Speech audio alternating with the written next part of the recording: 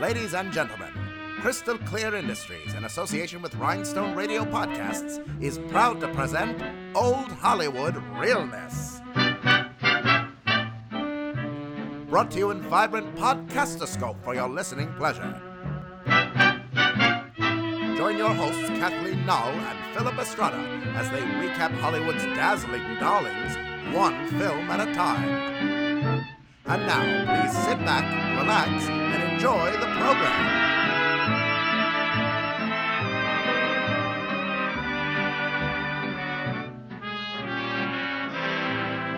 Okie dokie, here we go. Are you ready? I'm ready. Good morning, Kathleen. Good morning, Philippe. And good morning, everybody. Yeah, good morning. Welcome back to Old Hollywood Realness, a podcast dedicated to the glitz and glamour of Tinseltown's golden era. I'm Philip Estrada. I'm Kathleen Null. And we are coming up at the very end, the tail end, wrapping it up, if you will, of our sexy summer, sexy swimmer, sailor, saba. See, I'm emotional. I can't even get it out. Our Esther Williams deep dive. I guess we could almost say Yes. part one, because honestly, we could do another deep dive. She did so many movies. So This is the last installment Yes. of our sexy summer swimmer series. That's it. I did it. Yay, Nailed it. me. Woo! The coffee's kicking in. I can't understand what I'm doing. Oh my goodness. I had quite a morning, so it's like I just kind of trying to get my head right. Okay. look, you are killing dragons. That's what. Pretty much. And by dragons, I mean spiders. Don't bring it up, please. Okay. It All was right, it was a harrowing experience, and I don't want to relive it. If you need to hear more about it, go visit my podcast, I Fucking Hate Spiders. where I tell the entire story from top to bottom. Okay. Good Lord. Good God. So Kathleen, we are talking about, so the final movie in our Sexy Summer Swimmer series is Easy to Love Yes. from 1953. It's an MGM picture. It's directed by Charles Walters. The musical number's directed by Busby Berkeley. Maybe you've heard of him. Okay.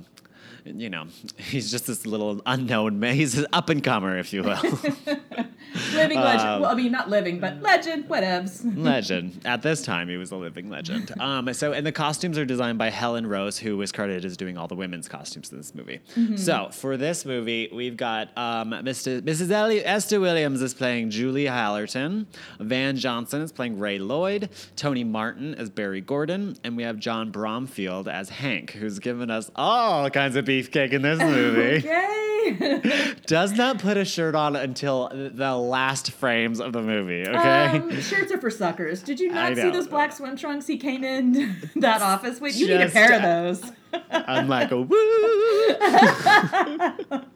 Yeah. We also have Edna Skinner as Nancy Parnell, her roommate, and then we have King Donovan as Ben, who is Van's kind of right-hand man, his Guy Friday, if you will. So, Kathleen, tell me about this movie. Tell me your history on this film. What's your experience? Well, I don't really remember watching this too much as a kid. I must have, though, because I feel like when I was watching it, I remember those water skiing scenes. So I must have. I'm sure they might have been also in That's Entertainment too, because I know that they did those sort of like. Yeah. Because but yeah, and then so not too much experience. And then also reading the book. I remember when I first read this book years ago. The story, because there's a whole chapter 18. There's a whole chapter on this movie, and I thought it would be a really good one to do for our finale for this series because I had 3 to choose from. It was either going to be Dangerous When Wet, Easy to Love, or oh my God, not Neptune's Daughter, the one with Howard Keel, and I'm drawing a blank. Jesus. I know. Yes, I know which one you're talking about. I wanted to call it the Poseidon Adventure. That's not that either, but it's got. I swear to God, it Let really. me go to the book. But Jupiter's Darling. I'm sorry, Jupiter's Darling. And so yes. I wanted. It was between the three, but I chose this one for several reasons. One, we hadn't really covered any of her films that she had done with Van Johnson, and I thought that the story, the whole chapter around this and her doing this was fascinating. It was quite amazing. Like the whole chapter is amazing because it talks about just the making of the film, how it got started. She was also she discovered she was pregnant for the third time and was pregnant the entire time she filmed this. And she also this is had the to third learn time how to... she's. sorry. The third time she was pregnant. Third time she was while filming too. Yes, so while she's just like the poor girl can't and take with the same poor Queenie director. He's like, really, really, bitch. And yeah, he's like, really, So, but it was great because in a sense, like she even talks how, because this had already happened, she had a plan of action around that, and it really sounds like, again, it was a Busby Berkeley movie, and she had to learn how to water ski for this movie, and talks about how the side of the muscles that are used in water skiing are not the same as being in when you're swimming, and just sort of around that, and it's really fantastic, and she's also, I mean, the looks. This is an early 1950s movie that was, and remember, 1953 was a heavy hitter for some crazy good MGM.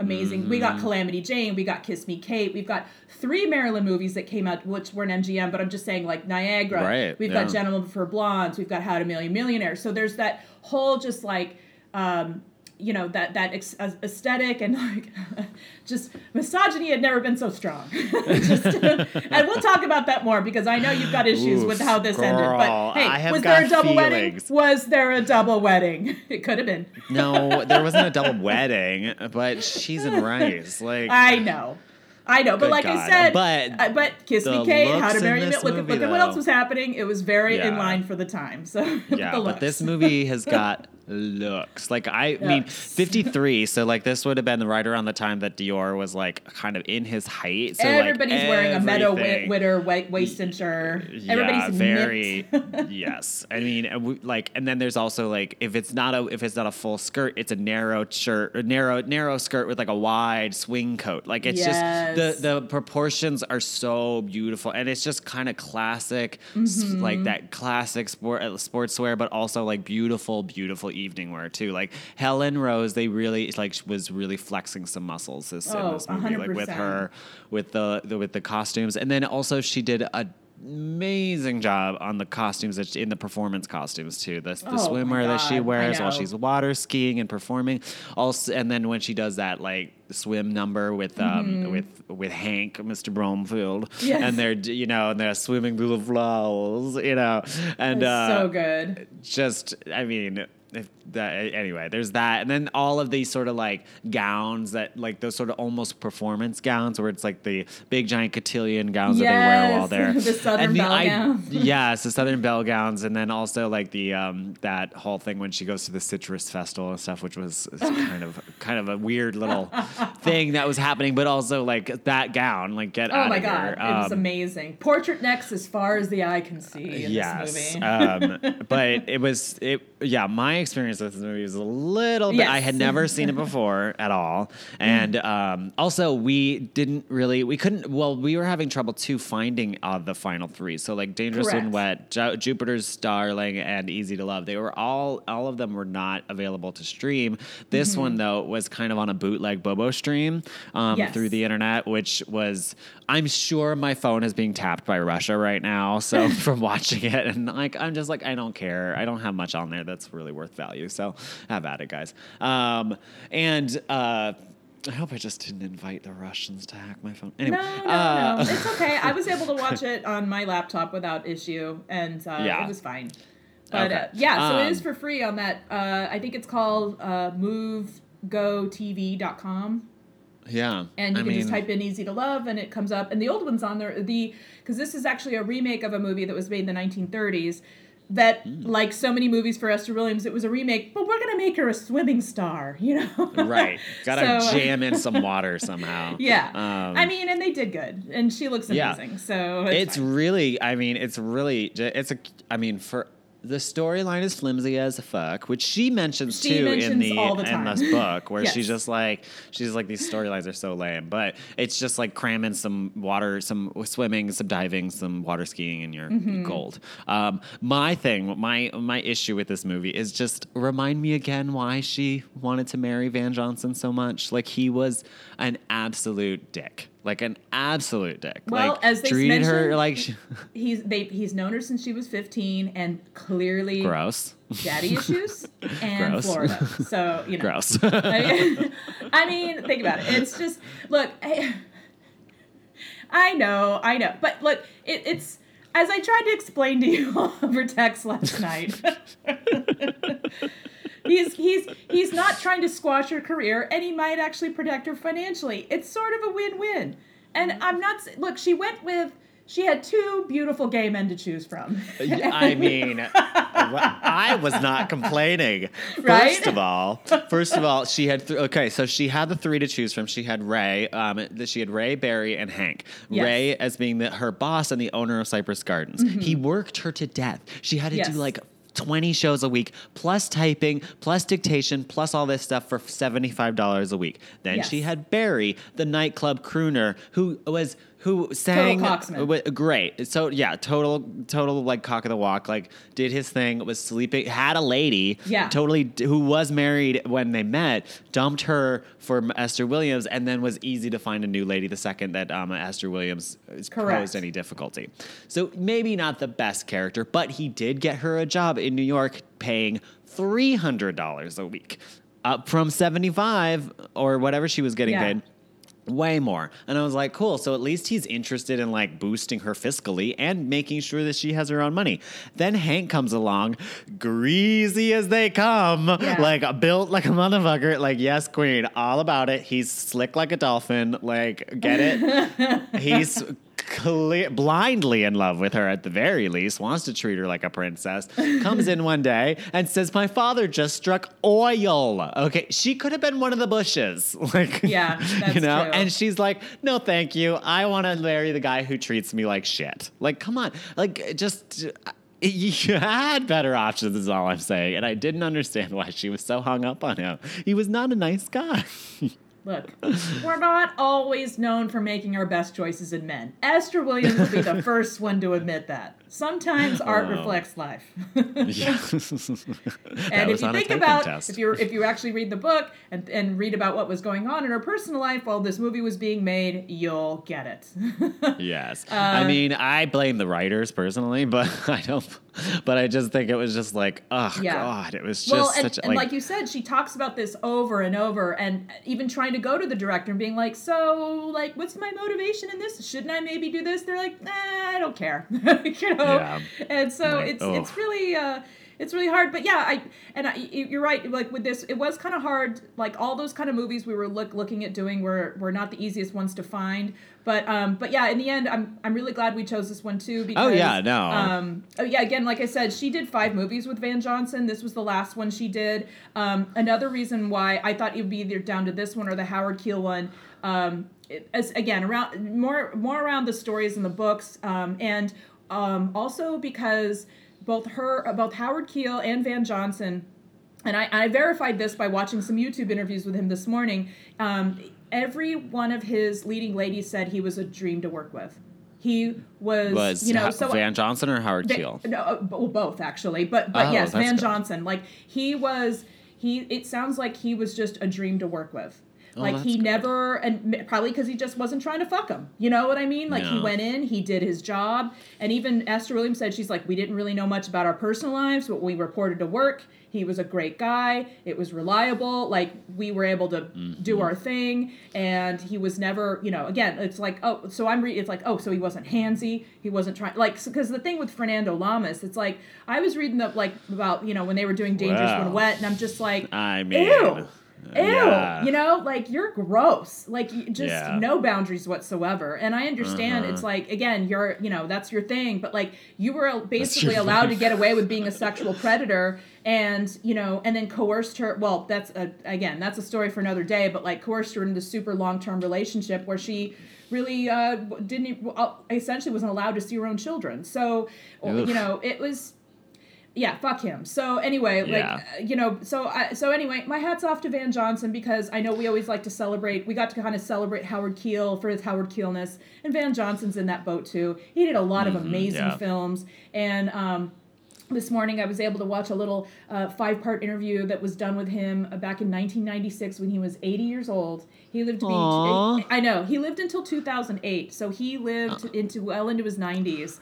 And I love that. He is a gem. I'll have to send you a link to it. It's an interview that was broken up into like 3 or 4 minute segments. Right, but kind of like, I think it's the same woman who did an interview with Ann Miller in the same way. It sounds like the same woman's voice, and she's asking these questions and stuff. But yeah, it's a lot of like, you know, she's basically like, so all the ladies say that you were just like their favorite person to work with. And he's like, oh, really? Well, that's great. But, you know, he's just such a, but it's really cool too, because I think him and Esther Williams, like, there are common threads because they both, you know, he recounts how he grew up watching people like Clark Gable and Marlene Dietrich and Greta Garbo, like in the 1920s and early 30s. So then to be able to actually work with them, to like go from watching them as a kid on screen to then working with them, and then to hear from them about, like, you know, like being good to your fans, always being good to the people who brought, essentially, like, to quote Mr. Rogers, it's like find the helper, be the helper, you know, like be that person who can, you know, like know that, you know, like you're in a position to help others. And so he's always, it's kind of like he just kind of always operated that way. And it was really interesting because I think there was a question asked of him sort of like, well, you know, kind of like, did you realize that like these women, you know, like about like insecurities that they were maybe feeling? He's like, no, I didn't think about that. He was kind of like, I just, you know, and again, I don't know. It was really interesting. He sounds like he was just like not a scumbag Van Johnson. So props to you. I mean, as far as I can read or tell. So, you know, and again, I think that their chemistry is really great on here. So you're like, why does she end up with him? Well, they work well together. Yeah. And I have to admit, watching this movie, I did genuinely laugh. There's some really great, I thought she was really funny in her parts where, and this is where she reminds me of like Ann Miller. She was really good at doing what I would call like exasperated hotness, where you're just like she's standing there looking amazing, and then they're like, okay, done, and she's like, fuck this shit, and she's like taking off her shoes, fake hair, wiping the water off, like she's just, and it's just really, really funny. So good. Yeah, there was some I love the scene between her and Tony Martin when they first meet and they have to make out for the lipstick ad, which I was just like, seems a little odd to have a lipstick ad where you're literally covering the woman's entire mouth with your mouth, but you know, I don't understand 1950s advertising. Well, but I love that they're just like, thinks, man, is that lipstick tasty? Like, yeah, I know, so weird. And I'm like, who's licking her lip? I'm like, how are you tasting other people's lipstick? But I just love that they're like, we should probably do another one. He's like, yeah, she was moving. Yeah, it was so good. And she's like, yeah, I need to do it. They kept doing it. She's just like, so good. I'm like, get yours, Esther. I love the one where it's like she's doing this like pinup photo shoot, and she's like laying on the ground, and she looks like she's got long hair and these shoes on, and then as soon as they're done, she just like blink blink, like kicks the shoes off and like takes the hair off, and she's like, all right, enough of this shit, I've been working for 12 hours, and I'm like, I love it. I know, so good. And when she fell asleep as the citrus queen, and she wakes up and she does that thing with her face, so she's just like, oh, I'm awake. Her face is like propped up on the grapefruit like scepter. I love it. So good. Yeah, but she was, But I love when she like does that wide-eyed thing, like she's like, I'm awake, because I'm like, I really don't know. We've all been there, Esther. God, falling asleep at my desk and someone walks by, I'm like, I'm awake. Huh? What? Yes, I got that. I'll be right there. Yes. She's like, I don't know what you're talking about. I wasn't sleeping. You were sleeping.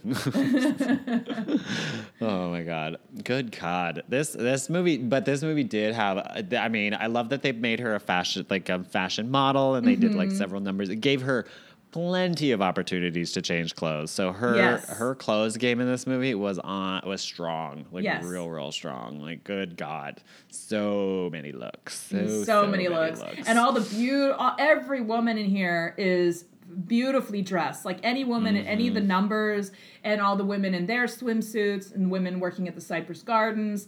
And I love her roommate, who's super cute. Oh God, and she's lovely looking too. Like, she's got some really cute little looks and little outfits that they give her. But yeah, I just love it. There's something so hilarious about like all the just like the random hot ladies walking around Cypress Gardens and everybody being like, hi, you know. Apparently this place was a real thing. Like, Cypress Gardens was a real thing, and they did have ladies in cotillion, like Southern cotillion gowns, like roaming around.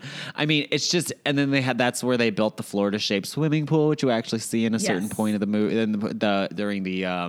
during the water skiing scene. It's just, and she also swims in it while Tony Martin sings to her. It's like such an odd little resort, apparently, down in Florida that was a thing in the 50s where people would go and like they would. It was almost like some sort of strange amusement park that had water skiing numbers everywhere. It's so. I mean, I'd go. I'd freaking go. Yeah. It's one of those like weird kind of time capsules where it just, that kind of entertainment just doesn't exist anymore, because it's like outside of like a Busch Gardens or something. It just seems like kind of a strange place to go nowadays. But at the time, I'm sure it was the bee's knees. And I just love how these like weird guys were like taking pictures of the ladies, like making them pose. Oh my God. They're like amateur photographers. And I'm like, hilarious. What the hell? That reminds me of like Betty Page and like the Betty Page story. They're all like those like photographers for hire. I could see like them probably just going to a place like that and be like, hey lady, like taking a picture and selling it. Because again, that would have been easy to do. Oh my God. That scene where she like runs and is like in the telephone booth or the hoop skirt and everybody can see her backside. I'm sorry, that's hilarious. That was pretty funny. She's like completely unaware that she just takes the skirt off. She's like in her drawers. So good. So good. God. So did you want me to go through the storyline on this one? Yeah, okay. for sure. So, as we were saying, the film takes place in a vacation resort of Cypress Gardens, run by Ray Lloyd, played by Van Johnson. And at the resort, he employs many beautiful young women as water skiing performers. One of these women is Julie Hallerton, Esther Williams. So Julie is the main attraction, and Ray knows it, but still works her to death. Julie is in love with Ray, but Hank, John Bromfield, Mr. Shirtless Man himself, her swimming partner, is also in love with her. So Julie and Ray have been at each other's throats regarding his expectations of her workload. When she threatens to run away with Hank, Ray agrees to take her with him to New York City as like a pseudo vacation. Julie believes that this is a romantic getaway, and that's where he'll eventually propose, according to her. Turns out the trip to New York City is a work trip, and he uses it to have her pose in a multitude of ad campaigns. On the set of a photo shoot, she meets the famed nightclub singer Barry Gordon, played by Tony Martin. They pose together in a lipstick ad where they gladly kiss each other repeatedly. He invites her to see him perform that night at the nightclub. So, Ray keeps her working all day long into the evening. When the day is done, Julie is so annoyed, and she insists on going out. Ray ends up taking her to the Barry's nightclub in order to have her in bed early for the Citrus show the next day. So Ray gives Julie the bum's rush back to the hotel, and then she ends up sneaking out when Barry calls her and invites her out. They spend the night club hopping and eventually end up closing down the joint, where she is introduced to Oscar Levin, played by the uncredited Benny Rubin.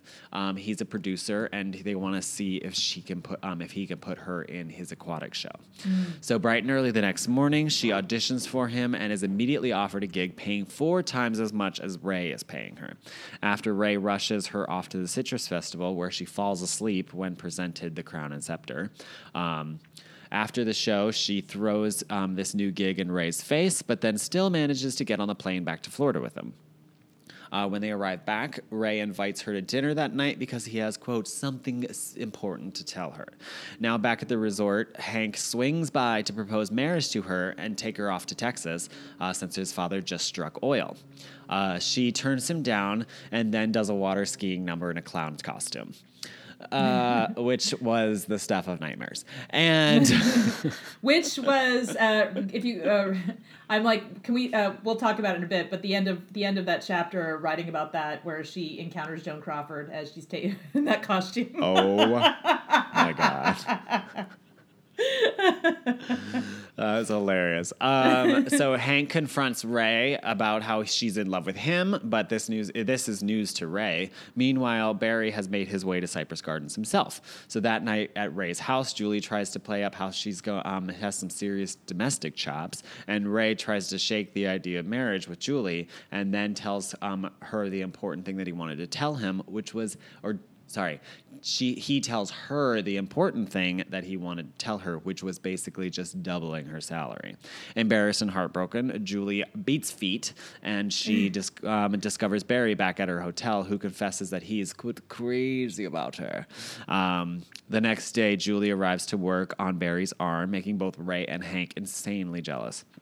Barry asks Julie to join him in Paris to open his new show. Annoyed with the situation, Ray takes Julie and Barry on a speedboat back to the hotel, but ditches Barry in order to ask Julie to marry him. She doesn't hear him, though, because she's jumped off the boat in order to swim home. And then she spends that night having dinner with Barry. She then performs an amazing Busby Berkeley water ski number the next day with an army of other skiers. Just after the performance, she announces that she's quitting, then is knocked out cold when she takes a hit in the head from some water skis. All three of the men come to her aid. Ray extracts her and tends to her alone. Barry finds another lady to make eyes at, while Hank realizes Julie's roommate, Nancy, played by Edna Skinner, is madly in love with all of that beefcake. So Ray confesses his love to her and proposes marriage, which revives her instantly. The end. And I also love that the woman that he meets, that Barry meets at the very end, who literally does the exact same way that, who like drops her hat. And it's the same sort of like legs. It's the same thing of how he met Esther Williams' character. That was actually played by his wife at the time, Sid Charisse. Oh my God, I was going to say she looked familiar. Yeah, so she just happened to, so she was visiting him on set that day, and they were just like, well, we need a lady anyway, so why don't we just use her? So they ended up doing that kind of thing as kind of a bit of a, oh my God, art reflecting life sort of thing. That blue and she was though, that brunette hair. Oh my God. Oh my God! That, by the way, that's. I mean, Sid Charisse is a vision. I'm sorry, and legs. Yeah. I mean, that's a dancer, right? I mean, like, yeah. And I say this with, as my mom reminded me, it's like with Esther Williams, athletes. These are people on like athletic level of like fitness and stuff that they had to do. And Esther Williams, motherfucking athlete, okay? Yes. Having to do this shit. And I just want to say also another fun fact, again, coming from the book, talking about women supporting other women. There's little stories throughout the book of her, because especially working with Busby Berkeley, where he literally wanted her to do all the things, like, Jesus. And I love how like the story of, how the whole, like the high dive even came into like his idea. He called her in the middle of the night and was like, I have this idea and we're going to have you, ski up into the air into a helicopter and then we're going to drop you down in this V. And she's like, yeah, so I'm pregnant and I'm not doing that, but I know a gal who can. And so she brokered a deal for a girl that she knew, a high dive specialist, really, another fellow athlete swimmer who she went back to their days at the LA Athletic Club. And she's like, I know a gal, she can do this for me. And she gets $3,000 for every dive. And she did 3 flawless dives, made $9,000. One day. I mean, that's how you do it. And that's how you do it. She's like, yeah, you're going to do it, but you're going to pay her this. And you're not going to take it this, because this is like life-threatening. And I know one gal for the job, and you're going to pay her fat. And I was just like, yes, this is so awesome. But I love that. I love that part of the story. It was really cool. So not every single thing was done by Esther Williams in this movie. No. Literally, because she was she's like, yeah, no, I'm not. And she often, like, oh my God, even just reading some of the things like with the water skiing and what she was up against and having to deal with clueless Busby Berkeley. Yeah, no regard for her safety at all. No, nobody. Again, and it wasn't until like she's like, bitch, you almost killed me. He's like, oh, I had no idea. Like he's just so in his moment. But just her describing it and the fact she's like, I just didn't want to pierce my stomach where my child, like, I just could you please not kill my child? Like, I just want to get through this. And I was like, oh my God, like. By the way, falling at, like, when you're full, like, if you've never, I don't know if you've ever water skied before, but like, that shit is like, you're intense. Going very fast. And if you fall, that's like some impact. Like, that's so exactly I right. could not imagine. And they wanted her to do one ski. She's like, they wanted her to do like one ski kind of like tricks. And she's like, no, because if I do that, that's going to put too much strain on my stomach muscles. I could fucking miscarriage. Like, I'm not doing that shit. Yeah. So it was just like, it wasn't good enough that they could even get her water skiing and looking amazing. Could you do it on one? Bitch, what? Can't you just be having me water skiing? Yeah. It's crazy. But yeah, and then apparently they use these little like micro jets that were essentially copper tubes, these little tiny skinny copper tubes that would stick out and like jet water, which could impale you if you were because they were like swimming in the water. If you fell on them or you missed it, and she was nearsighted, mind you. Esther Williams did all this shit nearsighted. No glasses for this bitch. No contact lenses. No stunt women. Like, it wasn't unless she raised the flag. She was doing it all on her own. It is absolutely crazy. And dealing with like a freeloading husband and, you know, trying to take care of her two children the best way she knew how and giving them the best quality care and in all these other investments. And kids are the worst freeloaders. Oh my God. Well, I don't, honestly, her man-child husband was the worst. Jeez, the story her children sound like they were a fucking breeze. And I just want to say, you know, we can compare, you know, there's a lot of these women who had kids and there's definitely like, you know, you look of like a Joan Crawford who even her own children was like, well, yeah, we were a publicity move. Whereas someone like Esther Williams was like, no, all I wanted to do was have children and keep them out of, I don't want them in the spotlight. I don't want them in trouble. Like, and even she said that. That's why she got conned so many times by her husband. Because she's like, at the end of the day, I just spent 14 hours in a pool. I'm like, my bones and my eyes hurt from the chlorine. I just want to hang out with my babies. I just want to spend quality time for like 2 fucking hours with my kids before I get up and do it all over again the next day. So if you slip a piece of paper under me to sign, I'm probably just going to fucking sign it. I'm so tired, you know? Yeah. Exactly. So, you know, and we've kind of talked about this again, like this whole like men having pretty much complete and total financial control over their wives' earnings. That was a thing pretty much 100% until like the 60s, you know, until there were laws about that. Like they could just dip in and take whatever the fuck they wanted. And so it was hard. You know, and she wasn't the only one. Her story isn't the only one. She's even compared herself, like we talked about, like to like a Doris Day, the same kind of thing, where they just, you know, when they finally were able to see the damage, not only were they in the hole, they owed a ton of money to the government too. It was just the worst. The worst. Yeah. The people that they love and entrusted their lives to, they completely fucked them. So, you know, anyway, but Esther Williams comes out on top. She always does. She's a magical person. And I just want to recap. Like she made she left MGM after doing Jupiter's Darling in 1955, and by that point she had made 22 movies for MGM and had made them a total of $88 million, which in today's world that's a little bit under $1 billion. Holy shit! So I mean. And again, top earner. I was talking to my mom the other day, and I was like, oh, our next movie we're going to do is Easy to Love. And she goes, oh, with Van Johnson. Oh, it's wonderful. I love it. I love that movie. So it's just like, it's funny because, you know, again, you watch it with a modern eye, and you're like, well, I don't know. Yeah. No, this is a, you talk to anyone older, this movie is amazing. It's beautiful. They're like, what's wrong with it? You know? So... I mean, I think that, you know, because we've joked, again, I mentioned like Calamity Jane or like a How to Marry a Millionaire or anything like that. Like, you know, look at the end of this movie. It wasn't until, you know, you say the word marriage and it's like ding, ding, ding, ding, ding. You know, that was definitely the running theme. Yeah. This is like post-war, get thee back into the kitchen, put a ring on it, make me babies.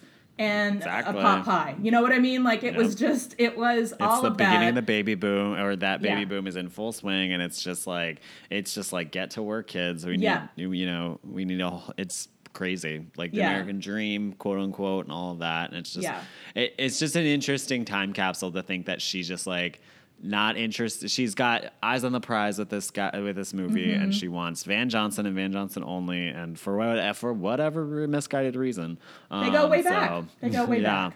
It was just it's interesting, but I mean, we are here to talk about the looks, because this movie has a goddams, like oh my god. I mean, looks for days, you guys. Yes, but before we get on that though, the comedic writing in this movie is actually pretty good. I do want to say that my favorite line in the movie is that when they go see Tony Martin perform, and after the song, she's just like, "Wow, he's so amazing." And I love that Van Johnson. Of course, it's funny. Van Johnson doesn't actually sing any songs in this movie, which I thought was a little bit surprising. But he doesn't. Yeah, and but I love that Williams. I love that in his retort to that is, with a voice like his, anyone can sing, which I just like. I know. I was reading. I think it was Fanny Bryce was the one who. The famous quote of like, "Oh, Esther Williams in the water she's a star, out of water she's not." And I thought she delivered pretty well. She reminded me. I thought her delivery she reminded me again, kind of like an Ann Miller or someone like that. The way she was delivering her lines, I thought she was strong. I thought she was funny. And again, like she made the best of what she was given, and I think that says a lot. Exactly. Yeah. So, but oh my God, do you have a top 3, or is it just it's just Girl. like it's everything, guys? Let me just put it on mute and watch this. It's a treasure. Let's just talk about a few. One, my number.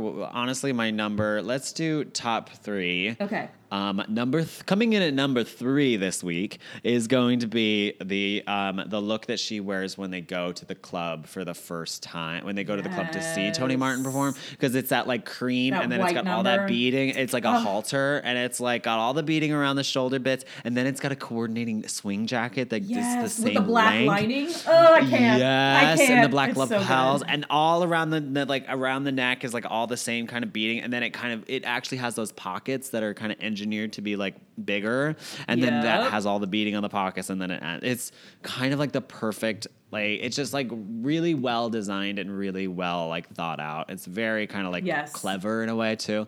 And there's actually a really beautiful, there's the costume sketch for it, and I posted that on Pinterest, so like you can see that. I mean, I think that that one is is number 3. Number 2, of course, is is the Citrus Queen costume, the one that she wears as the Citrus Queen, which is that beautiful like grapefruit, like blood orange grapefruit colored like thing. It's just monstrously huge, and I just love it, of course. And then has that big giant collar piece and everything like that. The only time I had ever seen that before is because it's in her book, The $1 Million Mermaid, but it's in black and white, so you can't tell that it's this beautiful like kind of like peachy orange color. It's amazing. It's really beautiful. And of course, it has like a little teeny tiny crown, and it's fantastic. And then my number 1 favorite look for her is she doesn't wear it very long, but she wears it when she's making out with Barry Gordon when they're doing the lipstick ad. It's that the red one shoulder chiffon thing. Oh my God. She looks like a goddess. She looks amazing. Stunning. But it's also like the sash that goes over her shoulder actually ombres from red to like magenta pink, and then there's fringe at the bottom of it. It is seriously gorgeous. It's so beautiful. I love it. That's like my favorite look. I mean, there's some other ones in there, but I want to make sure that you get some. So that's okay. I'm okay with that. I was going to say I can always focus on her wet looks. Because I personally love every piece of swimsuit every swimsuit she wears. I'll just start up top. I love the opening scene that she does, which is a very sensual number where she swims with what's his hotness. But I love that because it's like the suit, the way it's done, it almost gives this illusion that it's like nude. It's like this nude bronze color that harmonizes with her skin tone so beautifully. That one is so pretty. And it's got like a little halter, like it's more like contrast up top, but then the bottom is just, it's almost like a bronzy nude. And she looks so beautiful in that. I also really love, I love the little, this is also, in addition to the swimsuit, I love the whole little scene where she oversleeps and she has to pop out of bed and she's wearing this adorable little like cotton pajama set where it's like a little sleeveless top with a peplum and little pants, and it's just, you only see it for 5 seconds, but I'm like, I need that in my life. And then she like, they do this like speed thing of like speed, take a shower. And then what I think is so funny is that they show her, it's like a speed montage of like putting on the stockings, getting dressed, putting on her shit, running out to the thing, then taking off the stocking, taking off the, like she had to put all that on just to like run over to the place, take it all off, then throw the swimsuit on. Why did you put stockings on? Yeah. It's so good. But I love how it's like the shower's like, beep, beep, you know, like really quick. I know. And that was really funny. Good. And then she's in that beautiful, just to me is like classic Esther Williams, that white halter swimsuit that just crushes it every time. And she does that whole audition with the sequins and the little, they're like different sizes and everything, like the dots, which look, the effect in the water is just amazing. And then of course her finale, like shocking pink, gorgeous number that she wears when she's like water skiing and gets knocked on the head and a whole like marriage. But I love the like tiara headdress situation they have on her. And so again, pretty. Like she could wear, I think it was because she just had that like, again, no plastic surgery, no fake tan. Like she probably had body makeup, but that's like her, they pick the most beautiful colors to harmonize with her skin tone. So she can wear like that shocking, like she can wear white first of all, but she can also wear like yellow and that like shocking pink. And I also feel like Esther, the way they do her makeup is so beautiful, and her lip size is like, her lip size and shape is the perfect for like a bold red or bright pink. It's not too big, and they do like a really nice shape on her. But I'm like, now that I've been watching her movies, like her makeup is so beautiful on her. And I've noticed even in watching these old interviews, she kind of has worn that kind of style of makeup like till the end of her days. Like Ann Miller was the same way. They like, look, Jack Dawn and Sidney Giloff set this for me up top. I'm doing this until the day I die. You know, like.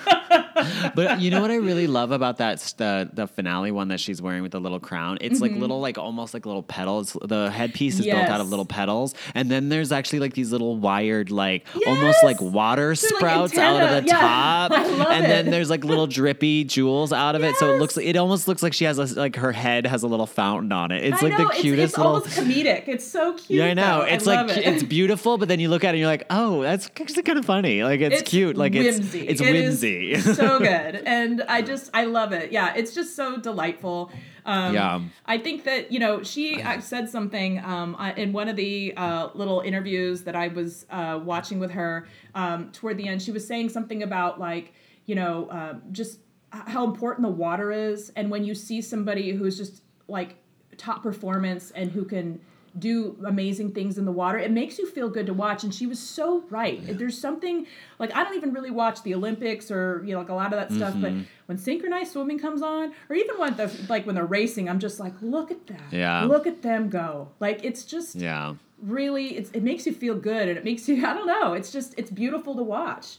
But yeah, I loved it. But guys, there's so many looks. And I guess I have to say, like, one of my favorite looks too, again, because it's funny and pure whimsy, is her, like, when she's in the, well, you see her wearing it twice, in the beginning and then toward the middle when she's at the phone booth. But it's that giant pink her hoop big skirt cotillion. thing. But then she like can drop the skirt, and it's like an Ann Miller move. You're just like, hello boys. And you're in like this cute little like Teddy one piece that like matches and everything. And it's, but I love the way that that's designed, actually, because it's all like layers of chiffon, and I think they're like slightly circle cut, so there's like extra volume in them, and it also like kind of swoops up at the front, so it's not just like a straight tiered ruffle, and all of those flowers on it. It's actually like a little bit more and butterflies, and there's more design to it than just like, oh, let me just do like a hoop skirt thing. Yeah, it's actually it's not like just really a fluffy pretty dress. Yeah, it's really, you're right. It's got like those cascading roses, and then when she first comes out wearing it, she's actually got like a rhinestone like butterfly just like stuck on the other shoulder. I'm just like, oh my God, like you look amazing. Yeah. And I love it. Again, it's exasperated hotness. She's like, and another thing, mister, I'm like, you look amazing, but you're so angry. Yeah. She's just like, why did I learn to swim? Yeah, Like, exactly. So good. And I'm like, I need more of this. Like, but So I thought she was really good at doing that. And I feel like if anything, had they written it with more depth or more of that, she could have really leaned into that role and leaned into that sort of way she was doing it. And they could have, I'm sure her and Van could have probably brought more depth if it was allowed, because they worked so well off of each other. Exactly. And they vibe really well. I guess that's why when she ended up with him, I'm like, I'm not mad at that. Even though he does start looking more and more like Chris Hansen toward the end of the movie. Which, anyway, but that's okay. Yeah. I still love Van Johnson. And when I watched that interview with him from 1996 when he's like 8, he's just still sharp as a tack and just so the charisma. And it's just, it's like when you're watching these old stars, you know they've been through it all. They have been. You can just tell. It's like when you watch Mitzi Gaynor being interviewed, you're like, oh, honey, you've seen it all. I know. Like you could, their eyes, there's something in their eyes. You're like, oh my God. Yeah. I mean, I have to give. There's one more look that I have to give honorable mention to, and that's remember when they first go to New York and she's wearing that little teeny tiny. She's wearing that bathing suit covered in white tassels. Yes. And then she's got this her for the first time, the black suit. Yes. And she's got like this, and then she also has like a weird head cowl with like kind of like an Asian inspired like hat. Straight out of like How to Marry a Millionaire. Like she was like one of the models out of like she could have been standing next to Betty Grable in that. You know what I mean? Like in that model lineup that they do. Exactly. But like that swimsuit though is hot. Like it was so cool looking. I was just like, holy shit. It just was such a interesting to cover it with like little teeny tiny white tassels for movement. I'm just like, and the way they were placed were so flattering. Like they weren't on, like the way they were kind of like on her back, but not on her butt. And then like, just, and again, when she's standing there, she looks like, she looked like a high fashion model. I couldn't get over how her poise and again, and this is something that like, you know, even you read about pure class. She's got so much grace and class and it just comes across on that screen and it's just so cool. But this movie is a feast for the eyes, you guys. I personally thought you were going to give honorable mention to the backup water skiers and the cute little sailor outfits that there's those boys too. You know, I was checking them out. I was like, I mean, that whole thing, after I sent you a screenshot, I was like, this is how I picture your life now. Just hands up. Yeah, pretty much. It's just a bevy of water skiing boys. I know, That's right? All it is. You know what it is. All in matching outfits in a V formation. Yes, exactly. So many things, but also there's some really good good traveling looks too. Oh, like for her sure. plaid. There's like she wears a couple of plaid coats that are really good on it. It's funny the website Blonde at the Film does a very good photo recap. I love that website. Of all the looks. So if you want to take a look at that, that's just theblondeatthefilm.com. So she did a really great rundown of all the things. Oh, and there's an amazing photo of that. Remember, you were even saying that I need the jacket that Van Johnson's Cypress partner, Gardens, yes. The Cypress and he's Garden like, he designed it himself, and I'm like, and it's got like the lady water skiing on the back of the jacket. I totally need that jacket. I'm sorry, but I love that it's like jacket. A 50s dinner jacket with that like airbrushed on the back, and I'm like, when I saw that, I was like, oh, Philip, you could pull this off like for serious. It would look so good. Maybe sequin the fuck out of the woman when she like, or just her swimsuit. Yeah, just her swimsuit. I think that would be so cool. That's so cool. I love that. I'm adding that to the Pinterest page as we speak. Oh, yay. Yeah. So was there anything else that you wanted to talk about for this fantastic, adorable movie? Just the, I wanted to cite, again, this is from Million Dollar Mermaid. If you guys pick this up and just want to remind you guys, there is chapter 18 is it's called Easy to Love, My Quintessential MGM Film, 1953 to 1955. And she talks about not only the filming of this movie, but she talks about, remember when I was mentioning the clown scene? And so, oh my God, yes, the clowns. I forgot. We didn't even talk about the clown scene. Well, and I know, because we how could you forget about the creepy clown scene? But so that was one. It's interesting. She performed that very pregnant, and that was one of those things where, because learning this in her other films, it's like, okay, so what do we need to film first, and what can we film as you start to show? And I just love how it's like, she's like, great, so here we go, more publicity shots of me behind bunches of banana leaves and bunches of gardenias and a robe. And then they did the clown scene, so she did that pregnant. And there's, at the end of the chapter, it's fantastic because she has this crazy, like, I guess all these people have a crazy Joan Crawford story. And she said that so that was the last scene that they had to film for the movie. And she's in her dressing room, and she had just filmed it. And so she's literally still in her clown makeup, like looking like a creepy clown. And of all people, Joan Crawford comes into and like wants to talk to her. And Joan Crawford shows up, and at this point, she's been filming a movie called Torch Song, which, by the way, please look this up, because it's a bit, we could maybe do this for the Stinker series, but she comes to her and has this, she's in full costume. Like she said, she looked like a giant turquoise bird. And she said it was very sheer, and she mind you, she's 47 years old, still looks amazing, but really weird. She said she had this bizarre, she described it as coppery makeup with like sequins on her eyebrows and just like full makeup with her thick red lipstick on. And she comes in and she like poses and she's like, I have a favor to ask you. And and essentially she it says that she was actually in that she was doing a wardrobe test for Torch Song, and she says, and this is for the finale. It's a big production number, and I dance, and I do divinely. Isn't it wonderful? And she's going on. Divinely. And she's like, and she says, and she puts her face close down. She's like, I have a favor to ask you. And she's like, all I'm thinking is, please don't kiss me. Please don't kiss me. I'm dying reading this, by the way. And she essentially asked to have her director, Chuck Walters, and which we've already mentioned, we might have mentioned, is a gay man. But she's like... He a BOQ, a big old queen. And she said, at this point, she's like, I have a mad infatuate, I have a crush on him, like, me needs to fuck him. So, can I? And she's like, look, we're almost done, so... and also she wanted her for his film. She's like, I know he was a choreographer on Broadway and blah, blah, blah. Like, you know, do I have your blessing? And she's like, yeah, I don't care. And then what does she do? Comes in and plants a big old kiss on her, and she's like, oh God! So, and then it says, she says, once she had made her grand departure, I got myself together to go home. But as I was leaving, I heard some noises coming from stage 4. It sounded like yelling, so I walked over to take a look. Stage 4 was where they did all the show business pictures, because it was set up like a theater. The house was dark. No one was in the audience.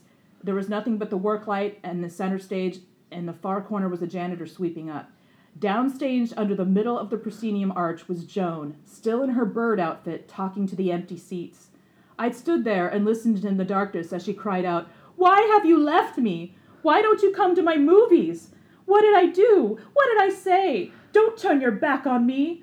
And she just says, like, you know, Joan had been a star since the 20s, and she had a fine body of work, but she was almost 50, and she was, like, literally begging the audience to not forget her, like an empty audience to not forget her.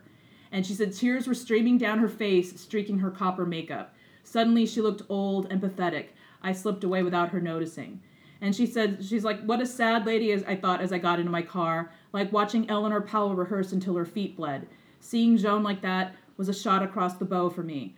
Get out while you're still on top, I told myself. There's life after Hollywood.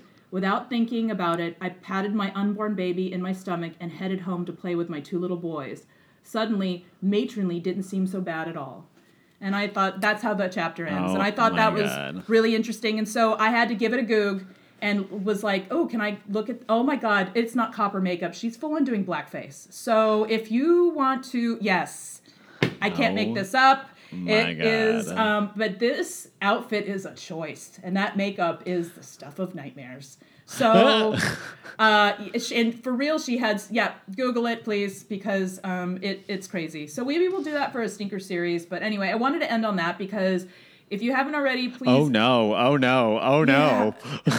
I'm looking at it right now. Please make it stop. I know. Oh, my God.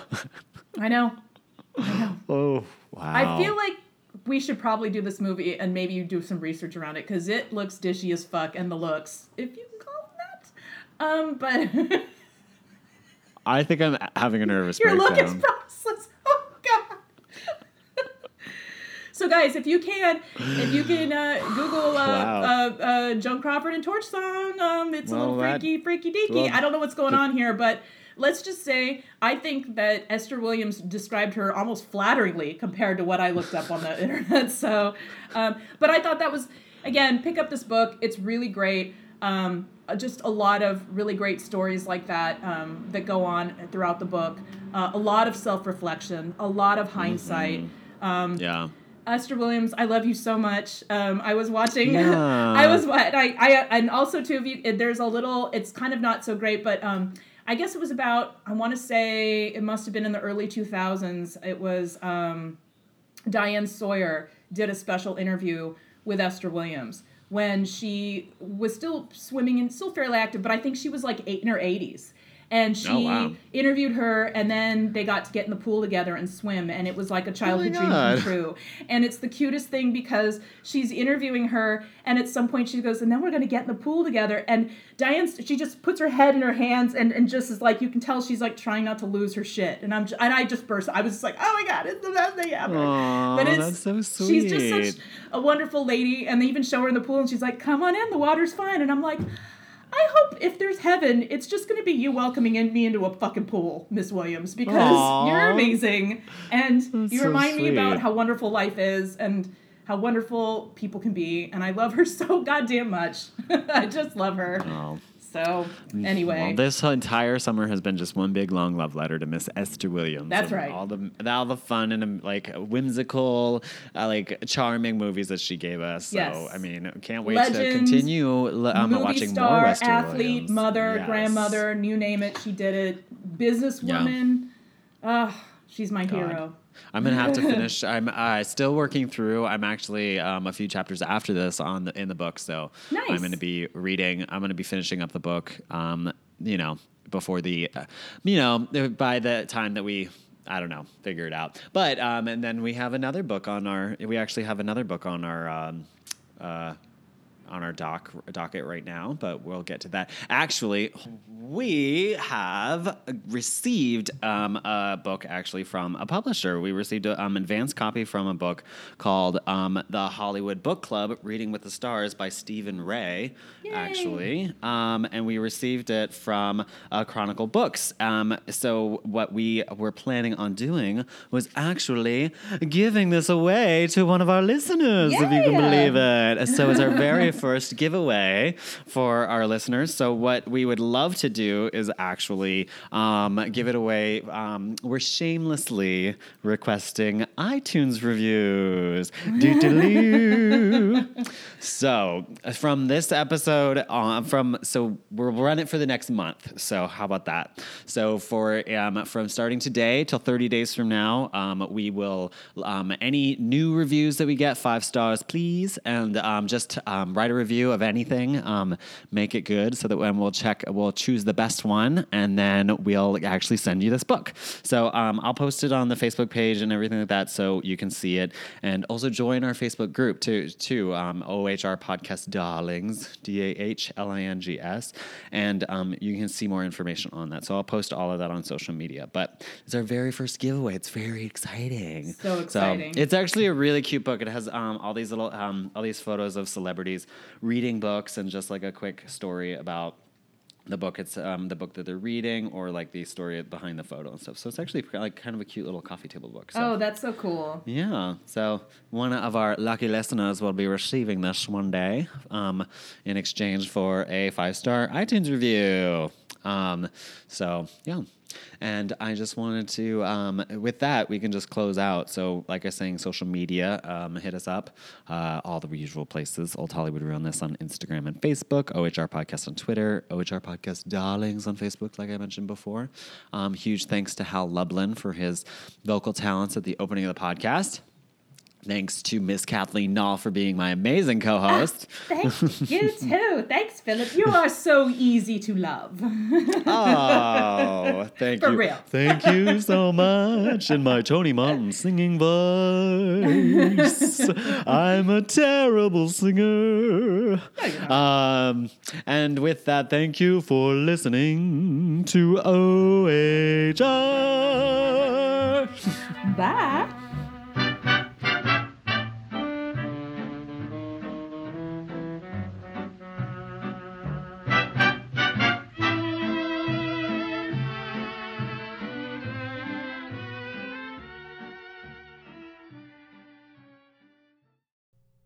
Test, beep, boop. Test, beep, boop. Boop, boop, beep, boop.